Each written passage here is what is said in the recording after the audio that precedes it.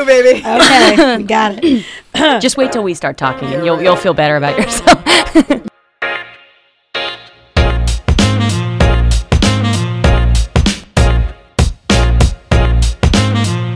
I'm Hannah Gaber, and I am here today guest hosting the CLSAS Diversity and Inclusion Podcast. And the reason that you have a stranger for a host today is because we wanted to talk about the podcast a little bit and what we are hoping to do with it going forward. So here with me are the original creators of the podcast, starting with Sana. My name is Sana, and I am a CLS alumna of Chinese program in 2014, and I am the producer of the podcast series. Miriam Tinberg. I did CLS 2012 in Amman, Jordan, and then a Fulbright in 2014-2015 to Rabat, Morocco, and I am one of the 2 co-hosts. And Ashley Rivenbark. I did CLS in 2014 in Hangzhou, China with Sana, actually, and I am also a co-host. And I'm actually a 2016 CLS alumni from Morocco, and also a 2017-2018 Fulbright alumni from Cyprus. I guess I'm an alumna. Unclear. Whatever. That's not what we're here to talk about today. But what we are here to talk about today is, how has the podcast been going so far? It's pretty new. Tell me about when you guys started it and what you've done with it so far. How did you know, for example, that you wanted to do a podcast? Where'd you get the idea? This is Ashley. So I know that I had reached out to Sana because she and her committee members were starting up this new group, CLSAS, and kind of telling everyone, you can do whatever you want with this podcast. We have a lot of different, or with this group, we have a lot of different opportunities, and the topics of diversity and inclusion were something that I was really interested in. So I reached out to her and said, hey, can we do something with diversity and inclusion? And then Miriam came in and said, hey, I'm interested in that too. And it just kind of rolled from there. I'm really not even sure where the idea of a podcast came from. That might have been you, Miriam. Was that me? Yeah. I mean, I am an avid podcast listener. I am obsessed with podcasts and have zero podcasting experience, but I've been told that I have a voice for radio. I've been told I have a face for radio, so Great. This is perfect. But yeah, I'm very passionate about diversity and inclusion stuff. Have never done it really formally before, but in every job I've had, I've tried to get aspects of that into my work. And so this just popped up, and I was really missing that CLS language connection, and was like, why not just do a relatively low stakes podcast, talking with people that care about things that I like, get some of those hard podcasting skills, which I think are becoming increasingly more marketable and useful to have. So we've elevated it today in a very intense way with these fancy mics and studios, but so far so good, but it's definitely a work in progress. This is Sana speaking, and I just kind of wanted to say we started our podcast series about November of 2018. Mm-hmm. And how we kind of worked together was through Google Hangouts. We discussed what are the content that we want to build, what is the process for recruiting volunteers, and what we really want to bring to the CLSAS members. And then it kind of just kicked off, and then we thought, okay, how many episodes should we do? We decided to do 1 episode per month, and then just kind of see how things go on volunteer demand and also our time and capacity. And so have you been doing that? Have you been doing 1 a month? How many have you produced, and what kind of guests have you hosted so far? Yeah, so we are currently on our 4th episode. We did 3 episodes and hosted it on our website at clsas.org. And we have 2 that are recorded already. So hopefully this would be our 6th episode. And tell me a little bit about the guests. I mean, who are they? Where do they come from? How do you choose them? So it's been on a volunteer basis. People reach out to us, or we maybe have connections. This is Miriam, by the way. I'm going to try to keep doing that. But yeah, so we have been communicating via email, sending them a little prep work, but just trying to keep it low key. This is just a conversation. I think the word podcast can kind of stress people out. And I'm like, no, we're just using our earbuds in our computers. So is that how it started? Tell me a little bit about the technical aspect of when it all began. Yeah, essentially we were just using, like Miriam said, our our computers, the recording was through the computer. We were using headphones. Everyone's sound quality was different. There were a lot of feedback, a lot of happening. So it was unfortunate because especially the people that we've interviewed so far had such incredible insights and a lot of things that they want to share and a lot of things that we've learned from. But it's difficult to get that across when, you're new at this and you really have no idea technologically what you're doing. And so who have the guests been as far as it's gone so far? I mean, is it just alumnas? Do you have ambassadors? Do you have who are the people that you're choosing to interview? Yeah, it's been all CLS alums, roughly 20s, 30s, I think is the average age. And it's just been it's been all POCs talking. So we are looking, I don't remember exactly how we've been describing what type of person we're looking for, what type of interviewee, but we're looking to get minority voices, underrepresented students, and alumna of the program to talk about their own experiences with their different diverse identities, however they interpret that, on the CLS program. So we've had people talk about race, being a heritage speaker. I don't know if you guys can remember any others. Yeah, we had someone come in who was a POC but wanted to focus more on the fact that she was a woman in the field of STEM. So we've had a lot of people. And I think, too, what we were essentially trying to get at is I feel like everyone kind of has this shared experience of study abroad. But when you really dive into it, everyone's different. Everyone's experience is vastly different, especially if you are from a minority background, if you're in the LGBTQ community. So we wanted to deep dive into those specific identities and how they differed from sort of the generalized study abroad experience. So that sort of brings me to my next question, which is essentially we just had the first conference, the first CLSAS conference, and you guys you're all on the board, correct? Or on the committee? They're on the committee. Committee. I'm on the board. Okay. So basically you were all instrumental in planning that as well. And so this is a separate initiative as a podcast, correct? Yes.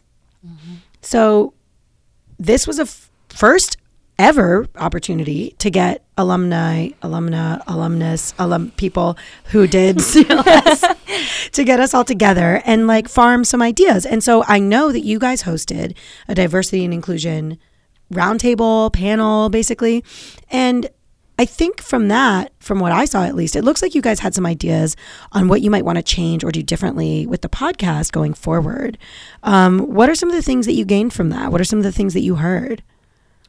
Yeah, I mean, I think right off the bat, we were 2 white women hosting a diversity and inclusion workshop. So we went in, I guess we should have been more explicit in the workshop about that. We didn't say that explicitly, but I think one of the main takeaways for me was the difference, diversity and inclusion is not a particularly inclusive phrase. And so we kind of forgot equity, which someone brought up, who is in the room, who is not in the room. And then also, I think, what was the other? Injustice was the other one, yeah, and how diversity and inclusion can both encapsulate a healing space, which would have been a more closed space than what we had, and then a more, I forget how she phrased it, but an action-oriented, strategy, practical type space where we talk more objectively about situations, and it's just a different type of series of voices. So I think it ended up being more the latter when we had maybe intended it to be the former without fully understanding. So I think that was a good lesson for us. So I think with this podcast, for me personally, it's just a space for us to be a little, quiet and for people to just, they are talking about their experiences and we're doing a lot of active listening and learning. Yeah. And I know for me, this is Ashley, it was definitely an incredible learning experience. And I feel like I walked away with sort of an existential crisis. Am I even qualified to lead these seminars?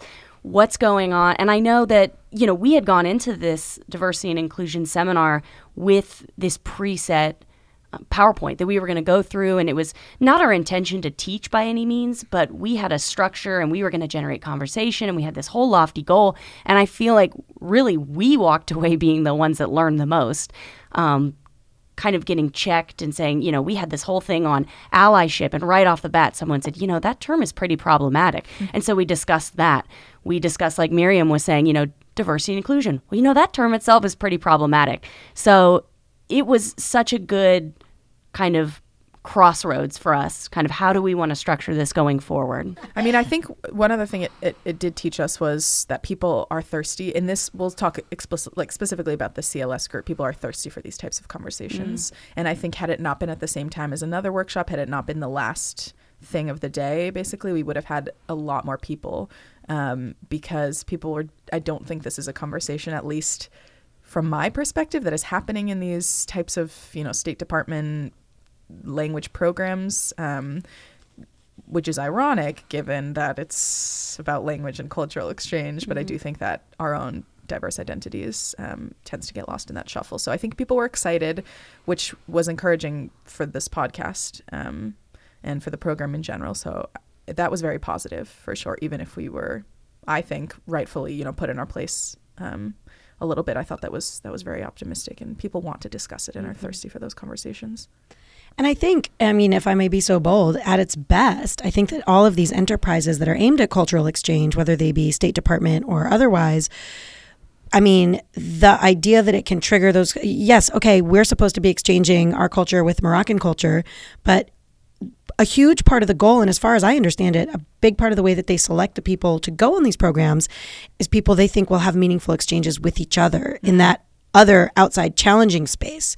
So, for example, when I went on my CLS, I was significantly older than everybody else there because I was coming as a grad student and I didn't even start grad school till I was 27.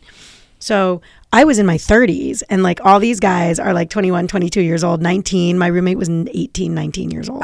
That's nuts. That was a big exchange, right? That was a big exchange. And we, 7 of us sharing a bathroom with our beautiful, wonderful, amazing Moroccan host family. It was rough. It was rough. And we, some groups gel and become best friends forever and some groups don't. I think in my cohort, there were a couple individual friendships that came really tight, but we didn't gel as a group, I wouldn't say. And I think a lot of that has to do with exchange. And for example, there was a little bit of mean girl action going on. And there was a lot of there was kind of the DOD cohort. And then there was the humanities cohort. It was very, very interesting.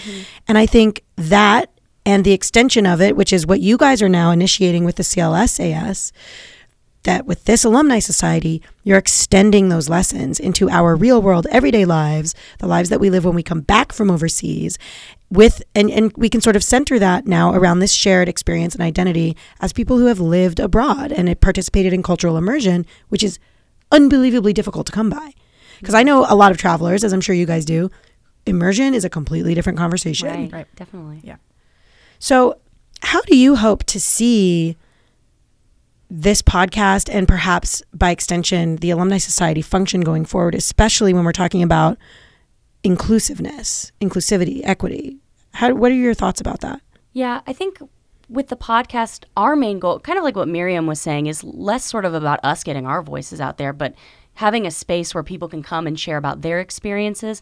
And by extension, new cohorts that are coming in can listen to this and say, oh, wow, I didn't realize that there was a Black man going to China before me in this same cohort. These are some lessons that I can learn from him or things to look out for. Or, wow, I didn't know that there was women of STEM that had also been to Japan. This is something that I can listen to and learn from.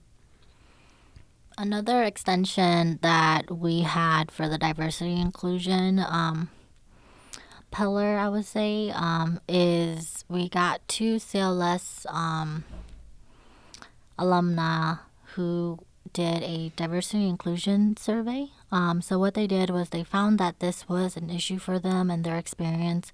And they're both, I think, the Arabic CLS program. And they came on board and said, hey, this is something we recognize as a problem and we're going to do this. But we realized there's a CLSAS community that we want to partner with. And so we kind of talked to them about their project, their approach, and how they are going to put up a executive summary with recommendations to American Council. So hopefully we can also have a voice in changing the way how things are being done and implemented.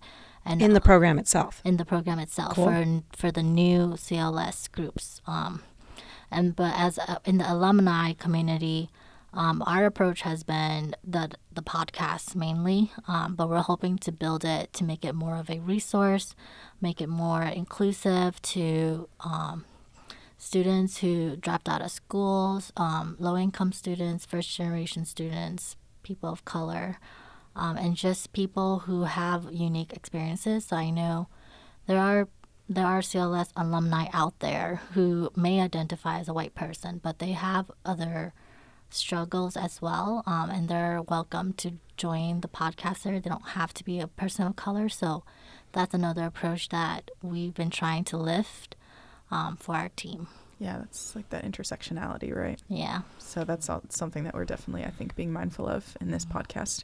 But to your point, I think it's yesterday was very interesting because we talked a lot about how do you reconcile having issues with the places and the languages and cultures that that you travel to on this program and outside, while also understanding that you are both a representative of that place, but also not from that place, and just navigating all of those different things, walking the line between being critical, as we all should be, critical thinkers, but also representing this in a fair, culturally relative type of way. And I think ultimately this podcast and the diversity and inclusion pillar in general gives us a chance to work on our own societies, systems, cultures, because it's not necessarily our responsibility to change other places first when, in fact, we have tons of issues here. So really looking at these programs that we have all benefited from and engaged with and working to change those systems, right? So I think trying to fix, I guess fix is accurate, like trying to fix the issues that there are with the CLS program is, I think, a more actionable, easier, pertinent, I think, goal for us. And if we can play a little part in, doing it using a different medium and trying a different form of accessibility with this podcast, I think is very inspiring. So I guess one of the questions that sort of is out there, right? Like, as we say, this is not, it depends. So much about this identity stuff has to do with who you're sitting in front of, right? Mm-hmm. So like, as you said, here we are, two white women hosting a diversity and inclusion podcast. But Sana, you're of Asian descent, correct? Correct. So, and my family is of Jewish heritage. So when I'm in Georgia, I'm not a white girl. But when I'm in Arizona, I am. Mm-hmm. So it's so much about who you're sitting next to and who you're in front of and how they might perceive themselves as far as like their own identity and whatever. And so I think when it comes down to people's specific issues, we really see how place and surroundings figures into that. And some of the alums that we talked to yesterday had some really interesting things to say about that, both in their trips abroad and as a member of the community here at home. So here's some of what they had to say. My name is Farrell Charles. I did the critical language scholarship in Vladimir, Russia in 2016. Before my trip, one of the coordinators for the Russian program just, told me in a very blunt and direct way that, Russia was going to be tough because I was black. And I was very appreciative of that. And so it helped me kind of prepare for Russia a little bit. My name is Lorelai. I use she, her pronouns. I do Chinese. I do Mandarin. I went to Taiwan in last year, 2018. As a white female, there's other students that have a very different opinion of what's happening because in China, mainland China, like if you are black, you will be stared at on the subway. Even as a white woman, I'm stared at on the subway, but not to the extent as other people. So there's a lot of nuances. So hello, my name is Naeem Chaudhary. I participated in CLS 2018 in Xi'an, China. So my mother was born in Santurce, Puerto Rico, and my father was born in Chittagong, Bangladesh. My cohort had 28 students, if I'm not mistaken. It might have been 27. But of those 28 students, there were 7, I believe, people of color, and only 3 non-heritage people of color. So I think that we spent a lot of time together because we communicated in different ways and we supported each other in a really difficult time. I do want to say that there seems to be a little bit of an extra burden on people of color in the host society to explain that they too are American citizens, and sometimes that doesn't go over as cleanly as one might think. It's not as simple as saying, "Oh, well, I'm American," because they may not have ever perceived an American who looked like you. So I often found myself reiterating over and over again that yes, I was American, and in fact, I might be considered like a prime example of an American, because sometimes America is the only place that two people like my parents could have ever met.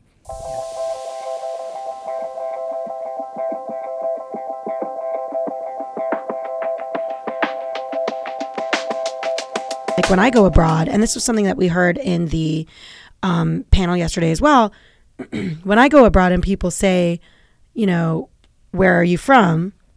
I always say I'm American. And they say the same thing to me, because my hair is curly, but my eyes are light, but my skin is olive, but my shape is round, so I think when most people think of Americans, they think of white girls, and so they're like, but where are you really from? And I think, Miriam, you and I have a similar appearance in the sense that we can sort of be from anywhere we are. Yeah. And so I'm just dark enough that I might be Cypriot, or I might be of Middle Eastern descent, but I'm just light enough that I'm not North African probably, but maybe I'm Moroccan, but they're not really sure. My hair is curly, so like there's something in there, they're not really sure. But there's a lot of like, but where are you really from? And my response to that is, and of course I've traveled a lot my whole life, so I'm really used to it. Doesn't bother me. And Farrell actually said kind of the same thing, where he was like, I'm used to that. Some people it bothers them, some people it doesn't. In my case, I'm usually like, do you mean where's my ancestry from? And so I find that to be a really like non-aggressive way of being like, sort of gently maybe prodding the person in front of me to think a little more in a more nuanced way about their question, which is not my job. Like, I'm not here to instruct anyone, but also like I'm the recipient of something that could be an insensitive question. But only in this country, right? Nobody else thinks that way. Like in most every other country I've been in the world, we're the only people having these conversations about identity in the way that we do. We really are. That's just not... Our relationship with race and identity in the United States is utterly unique. The conversations that we have, I don't hear them like this anywhere else. And so, for me, it's kind of like, my family is descended from Eastern Europe for the most part, but we've been in the States 4 or 5 generations. We're American. Yeah, I think about this a lot because I get that question, what are you? Where are you from? Quote unquote exotic. Yeah. And to me, I'm not like triggered or upset in the same way that someone like Maha yesterday, who is of Arab descent, gets that question a lot, is just rightfully so exhausted and angered by it, is triggered.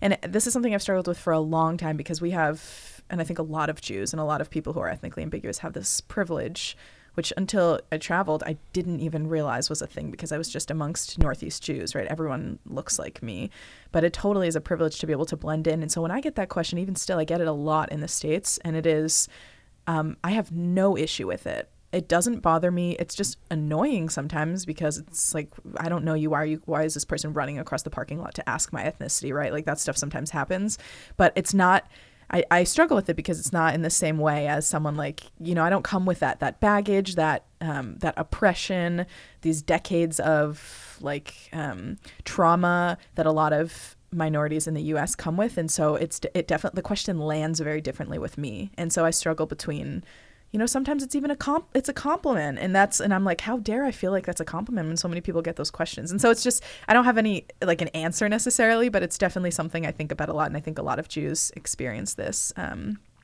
And so when listening to Maha, she was like, I am over that question. How dare you? Like, which I hear quite often from my friends of color. I'm like, So then what place do I have if I don't come with that baggage? I come with the privilege of being a white person, but I still get that question, and it doesn't have the same impact. It doesn't land in the same way. What do I do with that? And these are all, CLS brought up a lot of those questions for me, and I'm still, almost 10 years later, still thinking about it. But yeah. And I thought that the panel that you guys hosted was really, it said a lot about that exact conversation. And we actually have some audio of that as well. So oftentimes I'll be asked where I'm from, and I really don't mind. I like talking about, my past or that, and I love to say that I'm American.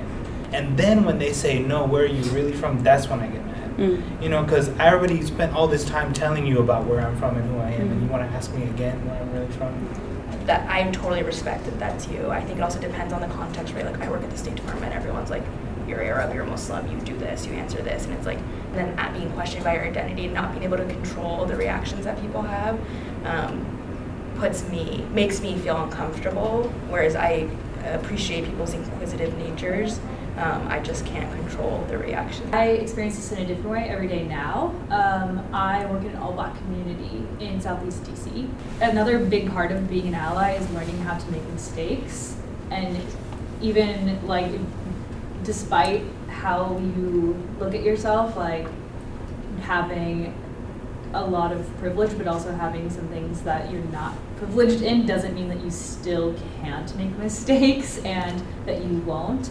But learning how to make mistakes, learning how to fall is the best thing that you can do. To know that like the end point you want to be at is you're never quite going to be there. No one's ever going to be there. Topic of my best friend she was born in China, but she was adopted to the United States at 6 months old. And we met in Beijing when I was there during a program. And it was, I think, one of the most racist incidents. It was so hard for her to get around China as someone who looked very Chinese and having to explain every single time to someone, like, no, I'm American. And then realizing my Chinese was better and getting mad at her for her Chinese not being good. I'm a heritage speaker, so I'm a native speaker of Arabic, and I did all of my programs in Arabic, still study Arabic. And I actually I struggled a lot with CLS, and I was constantly shut out of conversations because I was assumed that I already knew this topic and didn't have to learn about it, or I was constantly put on the spot to speak on behalf of the whole group, or constantly asked to explain things about cultures and religions that I'm also there to learn about. I struggle. Every year I serve on the CLS alumni panel for the outgoing students to Morocco and Jordan, and every woman asks me, what about the street harassment? What am I going to do? But it's important for that to be a reciprocal relationship, and I think reciprocal in terms of that community. So my suggestion is always to suggest them to resources that are from those community by people from that community, right? So you want to know about harassment? Read this book by Mona Dahawi, who's an Egyptian woman who writes about harassment. So when I see diversity and inclusion in my head, I'm thinking, how can we create belonging? And then from there, you can create the structures and the systems that create belonging for the people that you have in the room.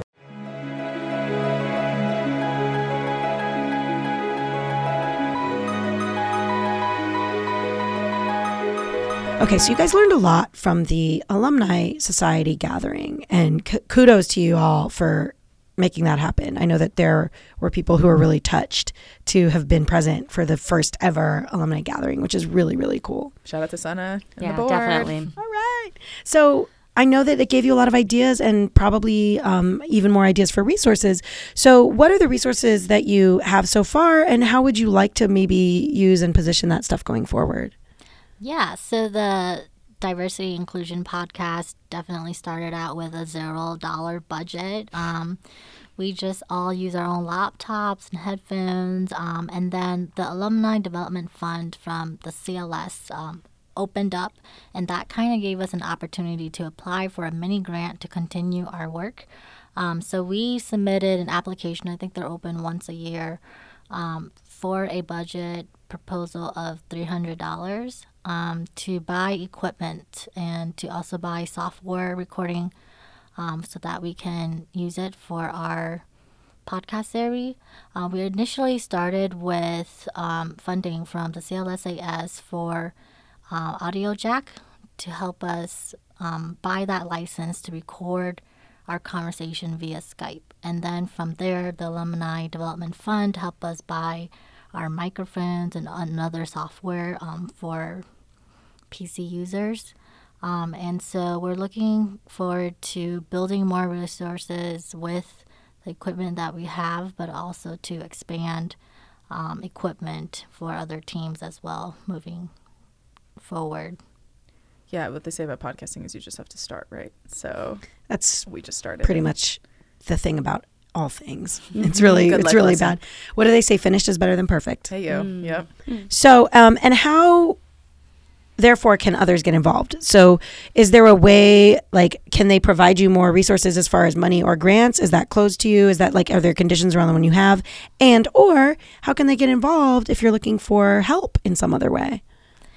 So we started a Google Excel to just kind of record our own calendar and availability. But how a volunteer or someone who's interested in being on our podcast show can get involved is email the CLS Alumni Society at gmail.com to say they're interested. And then we send out our calendar so that we can book a time with them and do a follow-up with kind of our procedure, what we're expecting, kind of walk through how we do our recording. And then in terms of if they're not interested in volunteering and being on the podcast, we'd have volunteers reach out to design artwork for us, and then to also contribute just ideas for future episode if they don't want their voice to be recorded.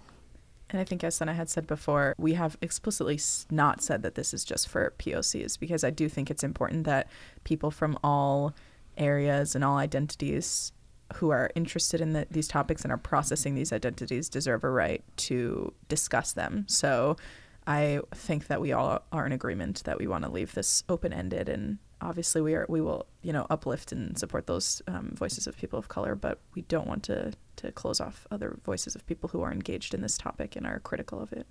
We do more than welcome different perspectives too on how we structure this podcast, because like we were saying, we're all new at this. Miriam and I are both white women. We more than welcome that on this podcast as well, because we want to make sure that we're not only being able to share different people's voices, but also get their voices as well on how this whole thing is structured. Perfect. So anyone who wants to help can email clsalumnisociety@gmail.com, right? Yes. Good resume booster, yes. Perfect. There you go. Good resume booster. You can add a line. I will be doing that. Me too. Wait. We all should. We all should. So other than that, I think it's just one of those conversations that is enriched by participation and by points of view. And hopefully you guys will continue to expand your own understanding and all of our understandings. And other than that, best of luck to you all. Thank you. Thank you.